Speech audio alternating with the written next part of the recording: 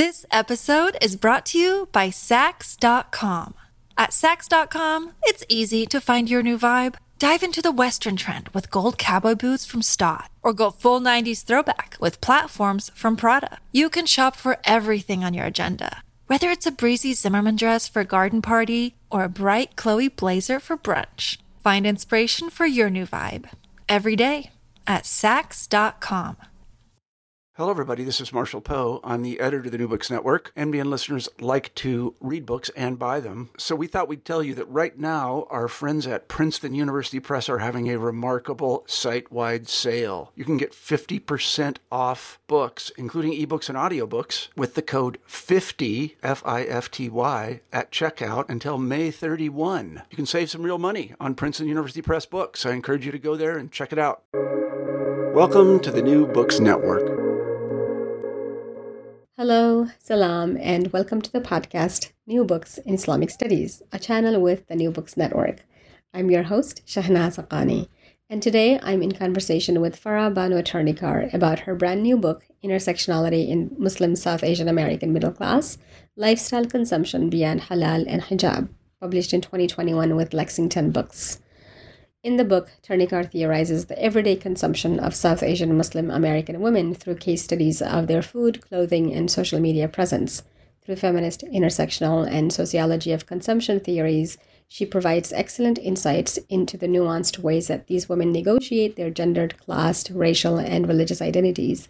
Far from being simply a book about the clothing styles, dietary habits and preferences, and social media presence of Muslim American women of South Asian backgrounds, it's an excellent exploration of the ways that this group of American women maintain, form, and reinvent new identities through consumption while maintaining and renegotiating inherited ethno-religious traditions. Farah Tarnikar is an associate professor of sociology and director of gender and women's studies at Lemoyne College. She holds a master's in religious studies and a PhD in sociology. Her publications include Feeding the Muslim South Asian Immigrant Family in Feminist Food Studies, Constructing the Halal Kitchen in the American Diaspora, and Hijab and the Abrahamic Traditions in Sociology Campus.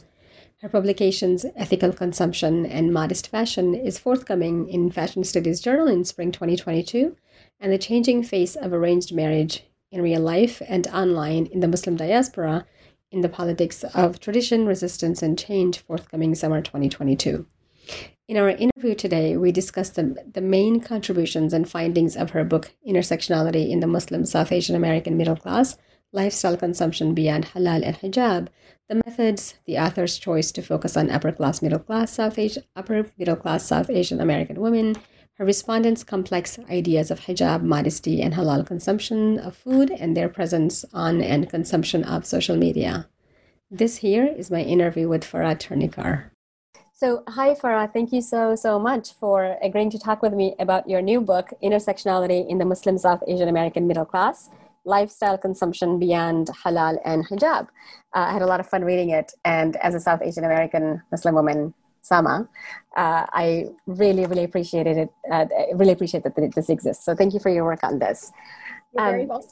Absolutely. We have a tradition on the podcast to ask our guests to tell us a little bit about themselves, their intellectual journeys, how you got involved into women's and gender studies in South Asian American, how you became interested in South Asian American women, and other related interests of yours. Sure. So in terms of my intellectual journey, I would say it really begins right after my bachelor's degree is English, and I did a master's degree in religious studies. And so I was always interested in women and religion, and specifically Islam. That was my academic area of interest when I was doing my master's degree before I went into sociology. And obviously, I also, identify as Muslim American. And so when I had gotten into graduate school, initially I was looking at, marriage patterns, actually, both in terms of how people get married and who they marry among South Asian immigrants in Chicago. But I was always interested in gender as well. And so in graduate school, I really focused on gender as well as religion as important aspects of identity for South Asian immigrants. And so it's kind of tracing that, thinking about that I come from religious studies into sociology, and then thinking about my intellectual, journey. My first couple of publications out of grad school school were actually on modesty norms. Thinking about hijab in the Abrahamic traditions, and then also thinking about marriage and dating and that kind of intersection of religion and immigrant identity, and gender has always been really central to that. And then as I developed as a sociologist, I became more interested in consumption and gender. And then and so I moved a little bit away from thinking about hijab and modesty norms in terms of thinking about consumption more broadly, including food as well as clothing. And that's really what this book culminates, is these multiple interests that I've had, how I can use, the sociological lens to really think about complicating religious identity for Muslim women through their consumption practices. And so I've always been interested in modesty and how that manifests in different ways when we think about class, gender, religious ideologies, interpretations, and then broadly in terms of thinking about this in terms of consumption. So now I'm, firmly grounded in, thinking about this as a sociologist, but, my religious studies, understanding of thinking about immigrant Muslims and particularly Muslim women have, shaped this path that I've been on in terms of my intellectual journey. Absolutely. I'm especially interested in your work on marriage patterns and dating among Muslims. Because as you know, as I was just telling you, I'm interested in Muslim women's marriage to non-Muslims. And so I can't wait to read your work on that. So I'm also interested in the methods, in your methods for the research that this book is based on. How many women did you talk to? How did you select these women? Where exactly it takes place? You also, I think I mentioned, or you talk about a Pakistani Australian and a Palestinian American influencers and Instagrammers as well in the chapter on social media. So if you could just tell us a little bit more about the methods and... Sure. So, I was gathering data from 2016 to 2018. I really started this project in 2015. And so the book is based on interviews with over 49 South Asian Muslim American women. And in the book, I use the acronym SAMA, which actually was coined by Marcia Hermanson and Maruk Khan. And so that's where that term comes from, because their research on Muslim girls is also on SAMA. That population. But how I got access and who I decided to interview, I did do my graduate work in Chicago, so I already had access to networks. And so I really use what we call snowball interviewing, right? Having a few key informants in different communities and then building off of that. So my dissertation research, was building off of a Pew Project on immigration and religion in Chicago. So I already had some key contacts, both in the Muslim community as well as at Islamic schools, and as well as being South Asian Muslim myself. Of course, I also had other networks because of my own identity. And so that's how I gained access, was through both formal networks, through schools and mosques, and community centers, but also my own networks. And as I said, I did interviews, in-depth interviews, and the interviews took place and mosques and Muslim schools, as well as women's houses. I always gave them a choice if they wanted to be interviewed in a public space. I did some interviews in restaurants, or they'd rather be interviewed at their homes. So I focused on South Asian Muslim American women.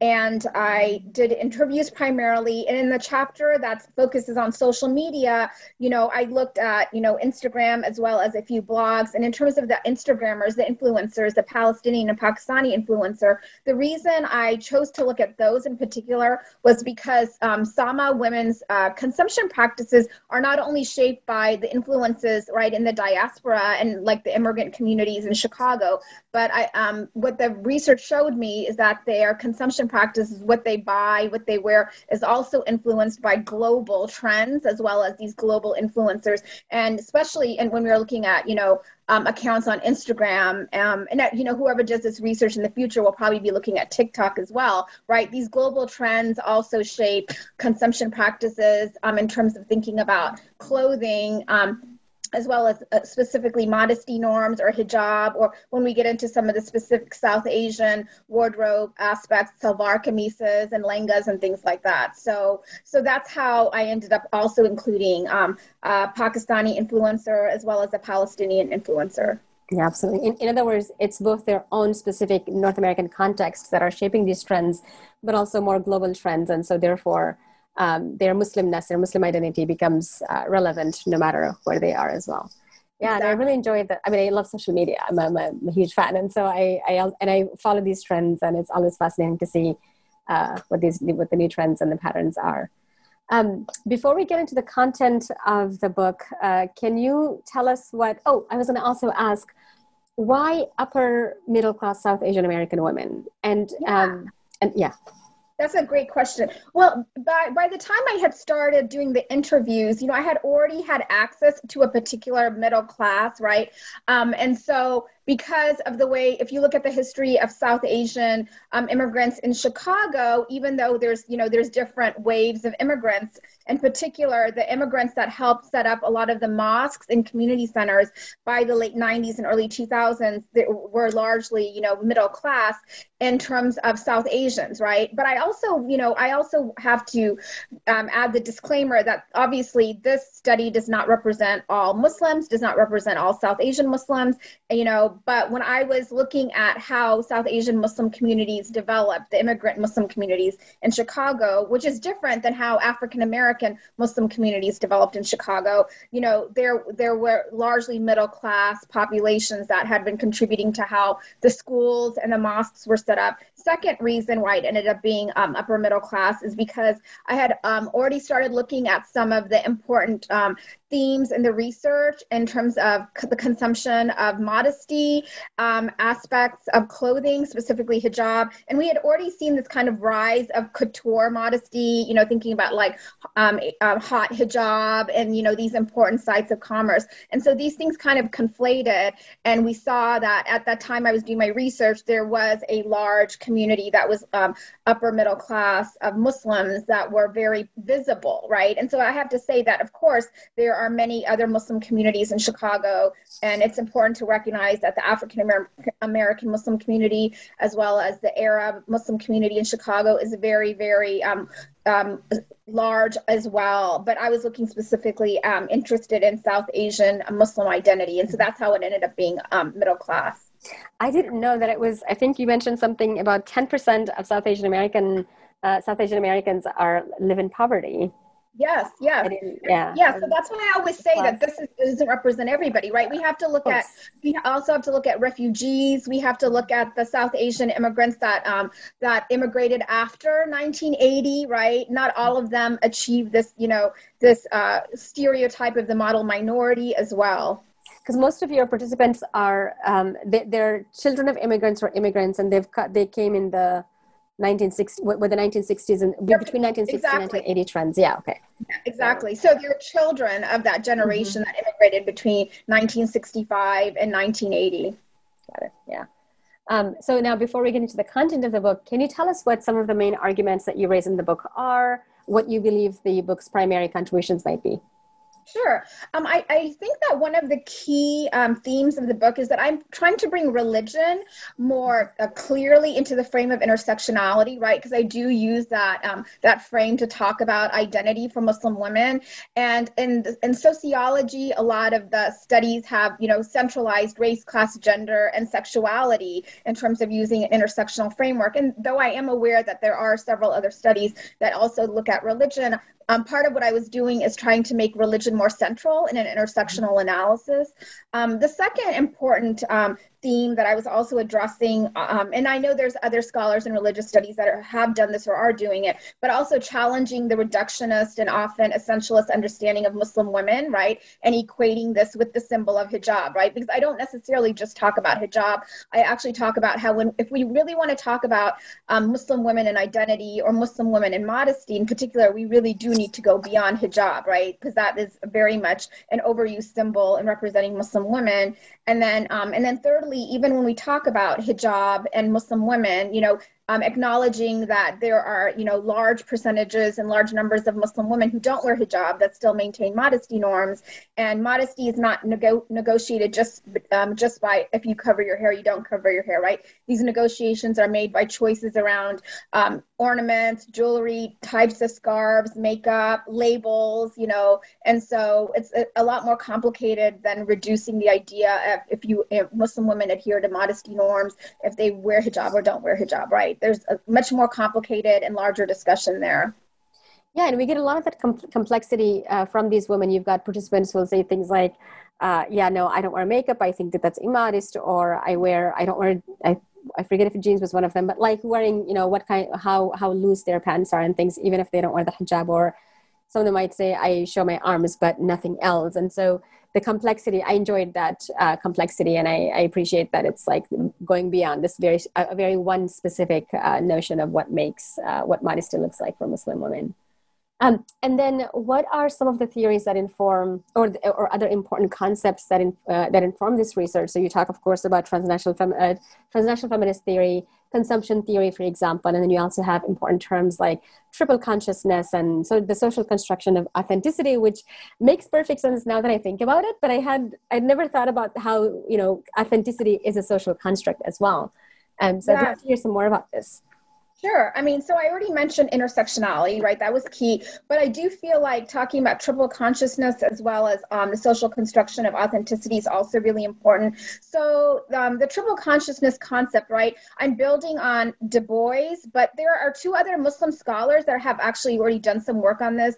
Saher Salaud, who is a South Asian sociologist of race and religion, and also a new scholar, Inash Islam, who also uses Du Bois. And so Inash's most recent work actually looks at how Du Bois is an important way for us to think about theorizing about Muslims, Americans in terms of a double consciousness, and so I'm really building on their work when I use this idea of triple consciousness to talk about Muslim American women. And so I'm building on a fairly new theoretical framework that's coming out of sociology of race and religion by these two other scholars that are also doing work on Muslims in America.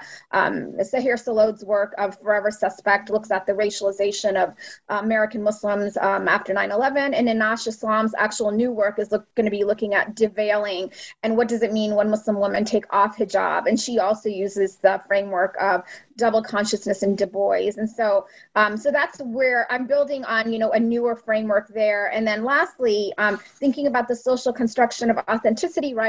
As a sociologist coming out of consumption studies, we grapple with these ideas of what is ethnic and what is authentic. And a lot of this debate in sociology of authenticity in terms of consumption has actually come out of food studies. And this idea of, who's cooking authentic food, what does it mean, to be authentic in terms of consumption patterns. And then when we apply that not just to food, but to clothing, right, then we get into these questions of like, what is Muslim authenticity, what is authentic in terms of identity, and how often what you wear and what you eat can be markers of authenticity in terms of both ethnic identity as well as religious identity. So this idea that, is your clothing authentic? Is your identity authentic? How does that come through to what you eat or what you wear? And how often these are indicators that not only we use to signal to people outside of our Muslim or South Asian communities, but also inside, right? And so how we signal that to other Muslims within the community by how we dress, if we maintain modesty practices, if we eat halal food. But why I say why it's a social construct, though, is because how we define authenticity is always changing, right? It's fluid. And so what might seem like authentic Muslim practices in one context might not seem authentic in another context, right? And so when we apply that to modesty and even hijab, how hijab is worn or if hijab is worn at all, right? I think that is something that can be questioned and is often changing, and depending on context, is often defined very differently. So speaking of, and this is related to authenticity as well, but my favorite thing in the world, ironically speaking, is patriarchy. And it comes up a lot in the book, such as in how patriarchal norms shape your respondents' consumption habits and with the one exception, apparently, of the woman whose husband cooks. Like, Right. I think you mentioned that that was the only exception, right?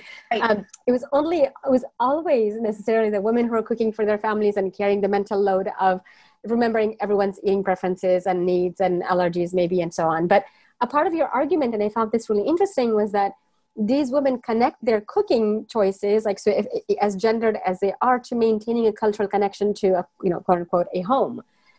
If they're first generation Americans and then proving themselves authentically Desi, or if second or third generation Americans. So I'd love to hear more about, I'm specifically interested in patriarchy here, but I'd love to hear some more about your argument that for these women, this is an active choice, this is a conscious choice to be the ones cooking, that this is a gendered pattern, but that there are some theories that you're looking at. There's something important that's going on here. Yeah. And so I think what we're seeing is that it's a choice, first of all, because we are talking about middle class and upper class women. So, right, there's a choice because many of these women talked about how they outsourced cleaning the house and they had housekeepers. And we can kind of link that to some of the patterns back home, right, in India and Pakistan, where you will often have somebody, because the wages that are paid are so low, even beyond middle class, families, in India and Pakistan have, historically had people who've helped with housekeeping. But in the United States, of course, that's much more expensive. So not everybody pays somebody to clean their house. But so, the majority of these women actually did have somebody that they were hiring to help take care of the house. But they chose to keep the control over feeding the family, which is linked to sociological research about, how women are still socialized to take care of cooking and feeding the family is part of gendered labor. However, it's also a choice to feed the family, but not necessarily take care of the cleaning, right? And so I link that to this idea of, a gendered understandings of what does it mean to be a woman? What does it mean to be a Desi woman, a South Asian woman? What does it mean to be a Muslim woman? How is that linked to gender ideologies that are passed on from generation to generation? And often, taking care of the family, feeding the family is a way that Muslim women are often socialized to continue to do that, And obviously not all Muslim women are cooking from scratch or feeding the family and doing the groceries. But in this particular, in my particular study, all the women except for one talked about how she did the majority of the cooking, or at least the picking up the groceries or organizing what the children were going to eat on a regular basis. And so it's very gendered, but it's also connected to, some options and choices that these women are making within a patriarchal family structure. I'm still not clear on why it is that they'll hire help for cleaning. I'm still not sure on what the sociological reasons might be behind that, because that's a really, really fascinating observation that they're willing to cook, but the cleaning. Well, think about the gender ideologies about how cooking is like associated with care work, right? So in particular, food is care work in a different way than cleaning is, right? So cleaning is backstage, it's totally invisible and it's managerial, right? Where cooking, right? Cooking is seen as care work and this type of work that's often associated with being nurturing, right? And so that's where the gender ideology comes out, right? So as mothers or as wives, they're really engaging in care work in a particular way by feeding the family, feeding their spouses, feeding their children. Yeah, that makes sense. Yeah, and that's linked to Marge Duvall, who's a sociologist of gender, her early work in the on feeding the family, and so that's where that comes out of sociological theory. So let's talk about clothing now. What was your respondents' wardrobe like? Where do they get their South Asian clothing from? What does it tell us about how they negotiate their identity as South Asian American women? Sure. So, in particular, obviously one of the things I talk about in this book is that Muslim South Asian middle class women, often have two wardrobes, right? And so these bicultural wardrobes often lead to, manifesting in multiple closets, like literally, right? So you have your Western clothes that you wear to work, and then you have your Desi clothes, which often intersect with, being modest You're wearing them at the mosque, Ramadan, for Eid dinners and things like that. And where these wardrobes came from were really varied.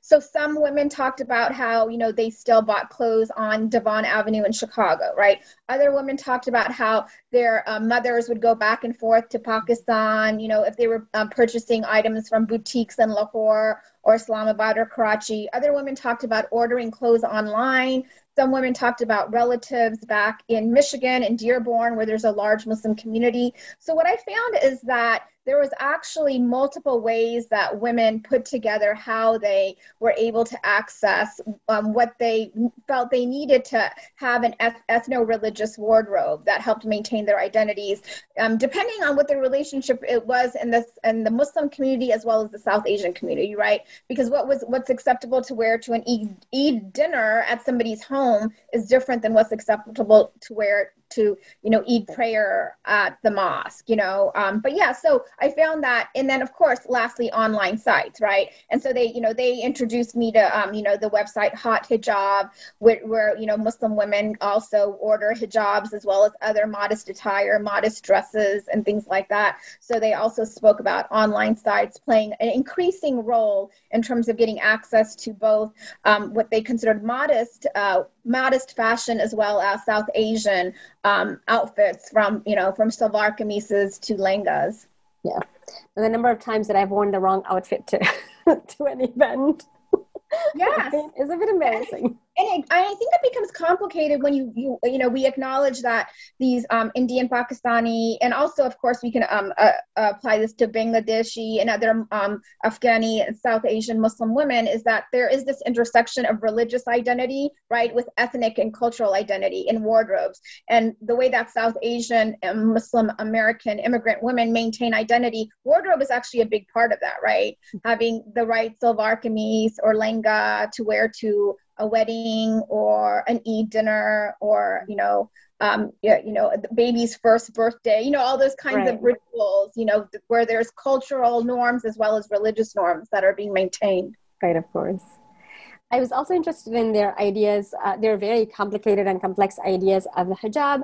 And with a very important caveat, you classify their ideas of hijab as conservative and moderate and liberal. What do these terms mean in the context of the hijab for your respondents? Sure. So first of all, after I completed gathering my data and started transcribing in 2019, I actually came back to this typology of conservative, moderate, and liberal, which is largely from my sociological training, to kind of further complicate it, after I was actually really done doing the writing, because though I addressed it in the book as a sociologist, I acknowledge that the respondents did not call themselves, right, conservative, moderate, or liberal. Right. And I also realized that it's problematic to simplify that as well, because somebody who wears hijab is not necessarily more conservative than somebody who doesn't wear hijab, right? So I also want to say that, so when I was thinking about these categories, I was thinking, okay, how can I describe, when somebody is perceived as wearing hijab, they are assumed to be conservative, right? When somebody is perceived to not be wearing hijab, people just assume that they're liberal, right? So understanding that this is how young Muslim women are often perceived, often by not only by non-Muslims, but as well as by Muslims, within the community. So, so conservative was often attached to the Muslim women who wear hijab. Liberal was often attached to the Muslim women who didn't adhere to any modesty norms at all. And then moderate was often attached to the Muslim women who didn't wear hijab, but still chose to wear loose clothing, nothing revealing, not wearing sleeveless, not wearing, anything short. But, as I said, I want to stipulate that some women who appear moderate might, not wear hijab, but they might still be adhering to all religious rituals, such as praying 5 times a day, such as fasting, such as abstaining from alcohol, right? And I think, those assumptions can sometimes really be problematic. And even during my ethnography, when I was just doing observations, from the time I did my dissertation to collecting data on this book, the idea that, Muslim women who wear hijab are more practicing than Muslim women who don't when it comes to these other rituals like prayer or fasting, I think is, also problematic. And we see that play out in Muslim student associations on all college campuses, right? The assumptions that outsiders as well as insiders make about Muslim women's practices. Yeah, of course. A number of times I get told stuff like, I have this Muslim friend. She's very liberal. No, she wears a hijab, but she's very progressive. And I'm like, well, as somebody who studies these people, it's not necessarily, there's no contradiction here. The word exactly. And I think that's a really important point to make, is that often Muslim women are judged by how they dress, and then therefore, there's these expectations that are often moralized in terms of how they're dressing, and hijab or not hijab is often categories that Muslim women are kind of broken into. Yeah. This episode is brought to you by Saks.com. At Saks.com, it's easy to find your new vibe. Dive into the Western trend with gold cowboy boots from Stott, or go full 90s throwback with platforms from Prada. You can shop for everything on your agenda, whether it's a breezy Zimmermann dress for a garden party or a bright Chloe blazer for brunch. Find inspiration for your new vibe every day at Saks.com. No, thank you for all of that. Thank you for unpacking those complexities. And I also very much enjoyed the chapter on social media and consumption. How does social media help us better understand Sama's lifestyle, their consumption choices, maybe even politics, since the blogs that you survey here, they cover quite a range of topics, including politics and colorism and sizeism and so on. Really powerful stuff. No, I know. And I'm going to be looking more at that in the future, and I'll talk about that in a bit. But yeah, I mean, I think social media is a really important place that we can study any marginalized community, right?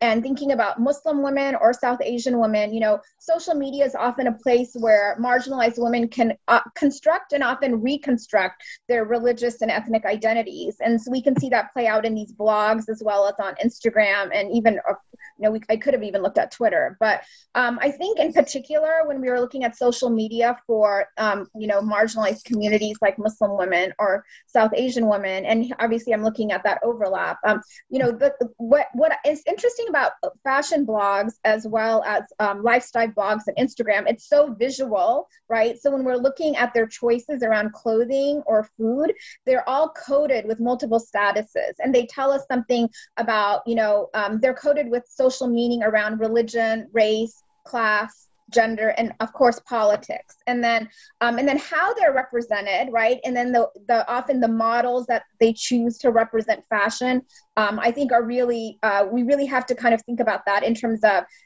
how sometimes they're reinforcing hegemonic notions and dominant beauty standards, and that's where I think the discussions on colorism and sizeism come up, right? So when we're thinking about modest fashion and especially when modest fashion really first took off, which was more than 5 years ago, thinking about the early influencers in terms of modest fashion, it makes us, you can really see the visual representation of, a lot of ways that they reinforce Western beauty ideals, right? And so that's why I think when we're looking deeper into some of the blogs, we see them, these bloggers addressing colorism as well as sizeism. And I think it's really important to challenge how racial supremacy, and particularly white supremacy and white colonial beauty standards, have shaped even Muslim as well as South Asian understandings of beauty in terms of modest fashion. And then lastly, you brought up politics, right? And so also when you look closely, especially at the modest bloggers, you also see how politics connected to both Palestine as well as Black Lives Matter permeates in terms of how they represent themselves and how they also show solidarity with these social movements. And especially when I was, finishing up my media analysis, soon after George Floyd's murder, and the solidarity that we saw with both Muslim bloggers as well as South Asian bloggers in terms of Black Lives Matter. Yeah, absolutely. So I love ethnographies, and I'm always interested to hear if there's anything that you found important, but you weren't able to include it in this book that you'd like to share with us. Sure. I mean, one of the things I wish I had done is I wish I had put a little bit more in about the politics surrounding doing interviews right after Donald Trump became president, right? Because I was sticking to this kind of sociological framework of consumption and, food, then clothing, and then media. Even though you could see, right? It's clear. You just read the book and you can kind of see how some of these themes came up. And I do mention that I was doing interviews while Trump was president in the introduction. I wish I had shared more of the interview data about those conversations around Trump becoming president.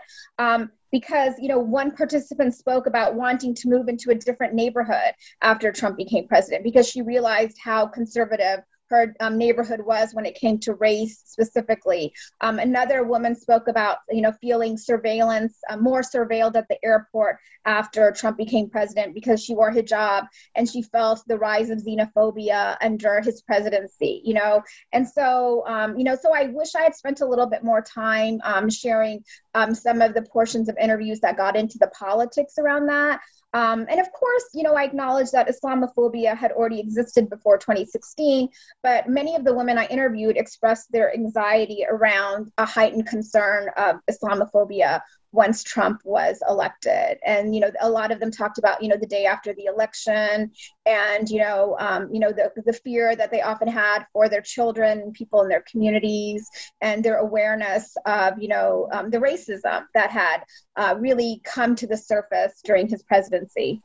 Well, I would hope that you would still publish that data. I remember when I was doing my dissertation research, one of my committee members highly recommended that I incorporate politics in there somehow, because I was also talking to Muslims, this was in Texas, and it was election season, it was 2016, and it was just sort of it was in the background in every answer they gave, and I could tell that their answers, even if they weren't very conscious of it or they weren't explicit about it, their responses were very, very much sort of shaped by what was happening politically. And so I think that is such an important point to be made about any kind of research on Muslims in America, but especially during at a moment when xenophobia is as heightened as it was or as it is now post 2016. So I look forward to that research, actually. Yeah, no, definitely. I have one article in the works, the interview data that I haven't published. And I have at least a second project coming out of this. And so, there's so much more to do thinking about, what's happened in the last, 6 years, as well as thinking about how consumption patterns are often a way to think about how religion and politics shape what's going on. And then, of course, in the end, thinking about intersectionality as encompassing religion and politics, how they shape understanding what's going on specifically for Muslim women in the diaspora. 6 years ago. Oh my God, that was 6 whole years ago. Well, not entirely. Almost. Like it's 2020. It's almost to 2022. It's almost 2022. Whoa. Yeah. And did you face any challenges at all when conducting this research? I think the biggest challenge was, that I did want to get an array. I wanted to get some diversity in terms of the modesty norms. Like that was what, because that's one of the things I was really interested in, is I wanted to make sure that I properly had a range of women in terms of, wearing hijab, not wearing hijab. Some of the interviewees I talked about in the chapter on clothing talk about, taking off hijab, right? And we often, in sociology at least, we talk about de-hijabing, right? That they wore hijab and then they no longer wore hijab. So I wanted to make sure I interviewed women who because I obviously talk about this project is beyond hijab. So, I'm having in-depth conversations with women who never wore hijab, and maybe talking to women who also wore hijab but no longer did, and really explaining that this is, as you said, it complicates how we think about modesty. And I wanted that range. And so initially, what happens is you interview one Muslim woman who doesn't wear hijab, and then you start interviewing her network, and the majority might not wear hijab, right? You interview one Muslim woman who wears hijab, and then you do snowballing, and the majority wears hijab. So I wanted to kind of get that mix, right? So I could talk about how, even though not everyone is not wearing hijab or wearing hijab, there is definitely a lot of diversity in how they interpret hijab. And also beyond hair covering, right? I think that was really important. As you point out, the discussions they have about how tight their clothing is, what's appropriate in terms of jewelry, makeup, accessories, things like that. Oh, absolutely. And is there anything else that you'd like to share with us before we close? So I guess my future project, kind of building on some of this research, my next project is going to be looking more closely at how colorism and sizeism shape modest fashion, but also engaging, as you alluded to earlier, transnational feminist frameworks to kind of address that, and how when I getting beyond American-based intersectionality as a framework, when you start to have intersectionality in conversation with transnational feminism, you start to also really engage in white settler colonialism. And of course, if we're going to talk about colorism within the Muslim community, specifically thinking about South Asian Muslims, Pakistani, or even, looking at Arab American Muslims, you have to engage in white settler colonialism to kind of understand how, where did colorism come from in terms of British colonialism to India and Pakistan to the United States. And so bringing those frameworks in, because I don't address white settler colonialism in this project, and when I continue to look at modest fashion, not just in terms of the US, but globally, I think that's a really important part of it. And so the two new pieces I want to add to adding to my future work on looking at modest fashion is white settler colonialism, and as well as then entering that discussion through the new discipline of fat studies, because that's where a lot of the really emerging scholarship on sizeism is actually coming out of fat studies, which emerged outside of women's studies. And so I think that's really important. And, acknowledging that there's been a lot of really important, good work done on Muslim American women, specifically thinking about Suad Kabir's work on a Black Muslim women in Chicago, and Raina Lewis's work on modest fashion, and the emerging work that Inash Islam is working on. But as I continue to look at modest fashion, I really want to bring in that kind of global framework of white settler colonialism with transnational feminist theory to, really kind of push this work more forward, and even complicate it even more so when we think about Muslim women and their choices that they make around modest fashion. Yeah. Well, my next question was going to be that before we end, we like to ask our authors to tell us about what new projects they're working on that we can look forward to in the near future. But I guess you sort of just answered that you'd like to work on that project. Yeah. I do have, and then just getting back to your super earlier question about my early work on marriage and dating, I do have a chapter coming out in a volume on marriage, edited by Peter Burtka, and that is called The Changing Face of Arranged Marriages in the Muslim South Asian Diaspora. And that looks at arranged marriages, semi-arranged marriages, and also how online sites such as Shaadi.com play a role in that. And then and building on some of the earlier research that I had done on interracial and interfaith marriage and dating as well. Oh, that is just so exciting.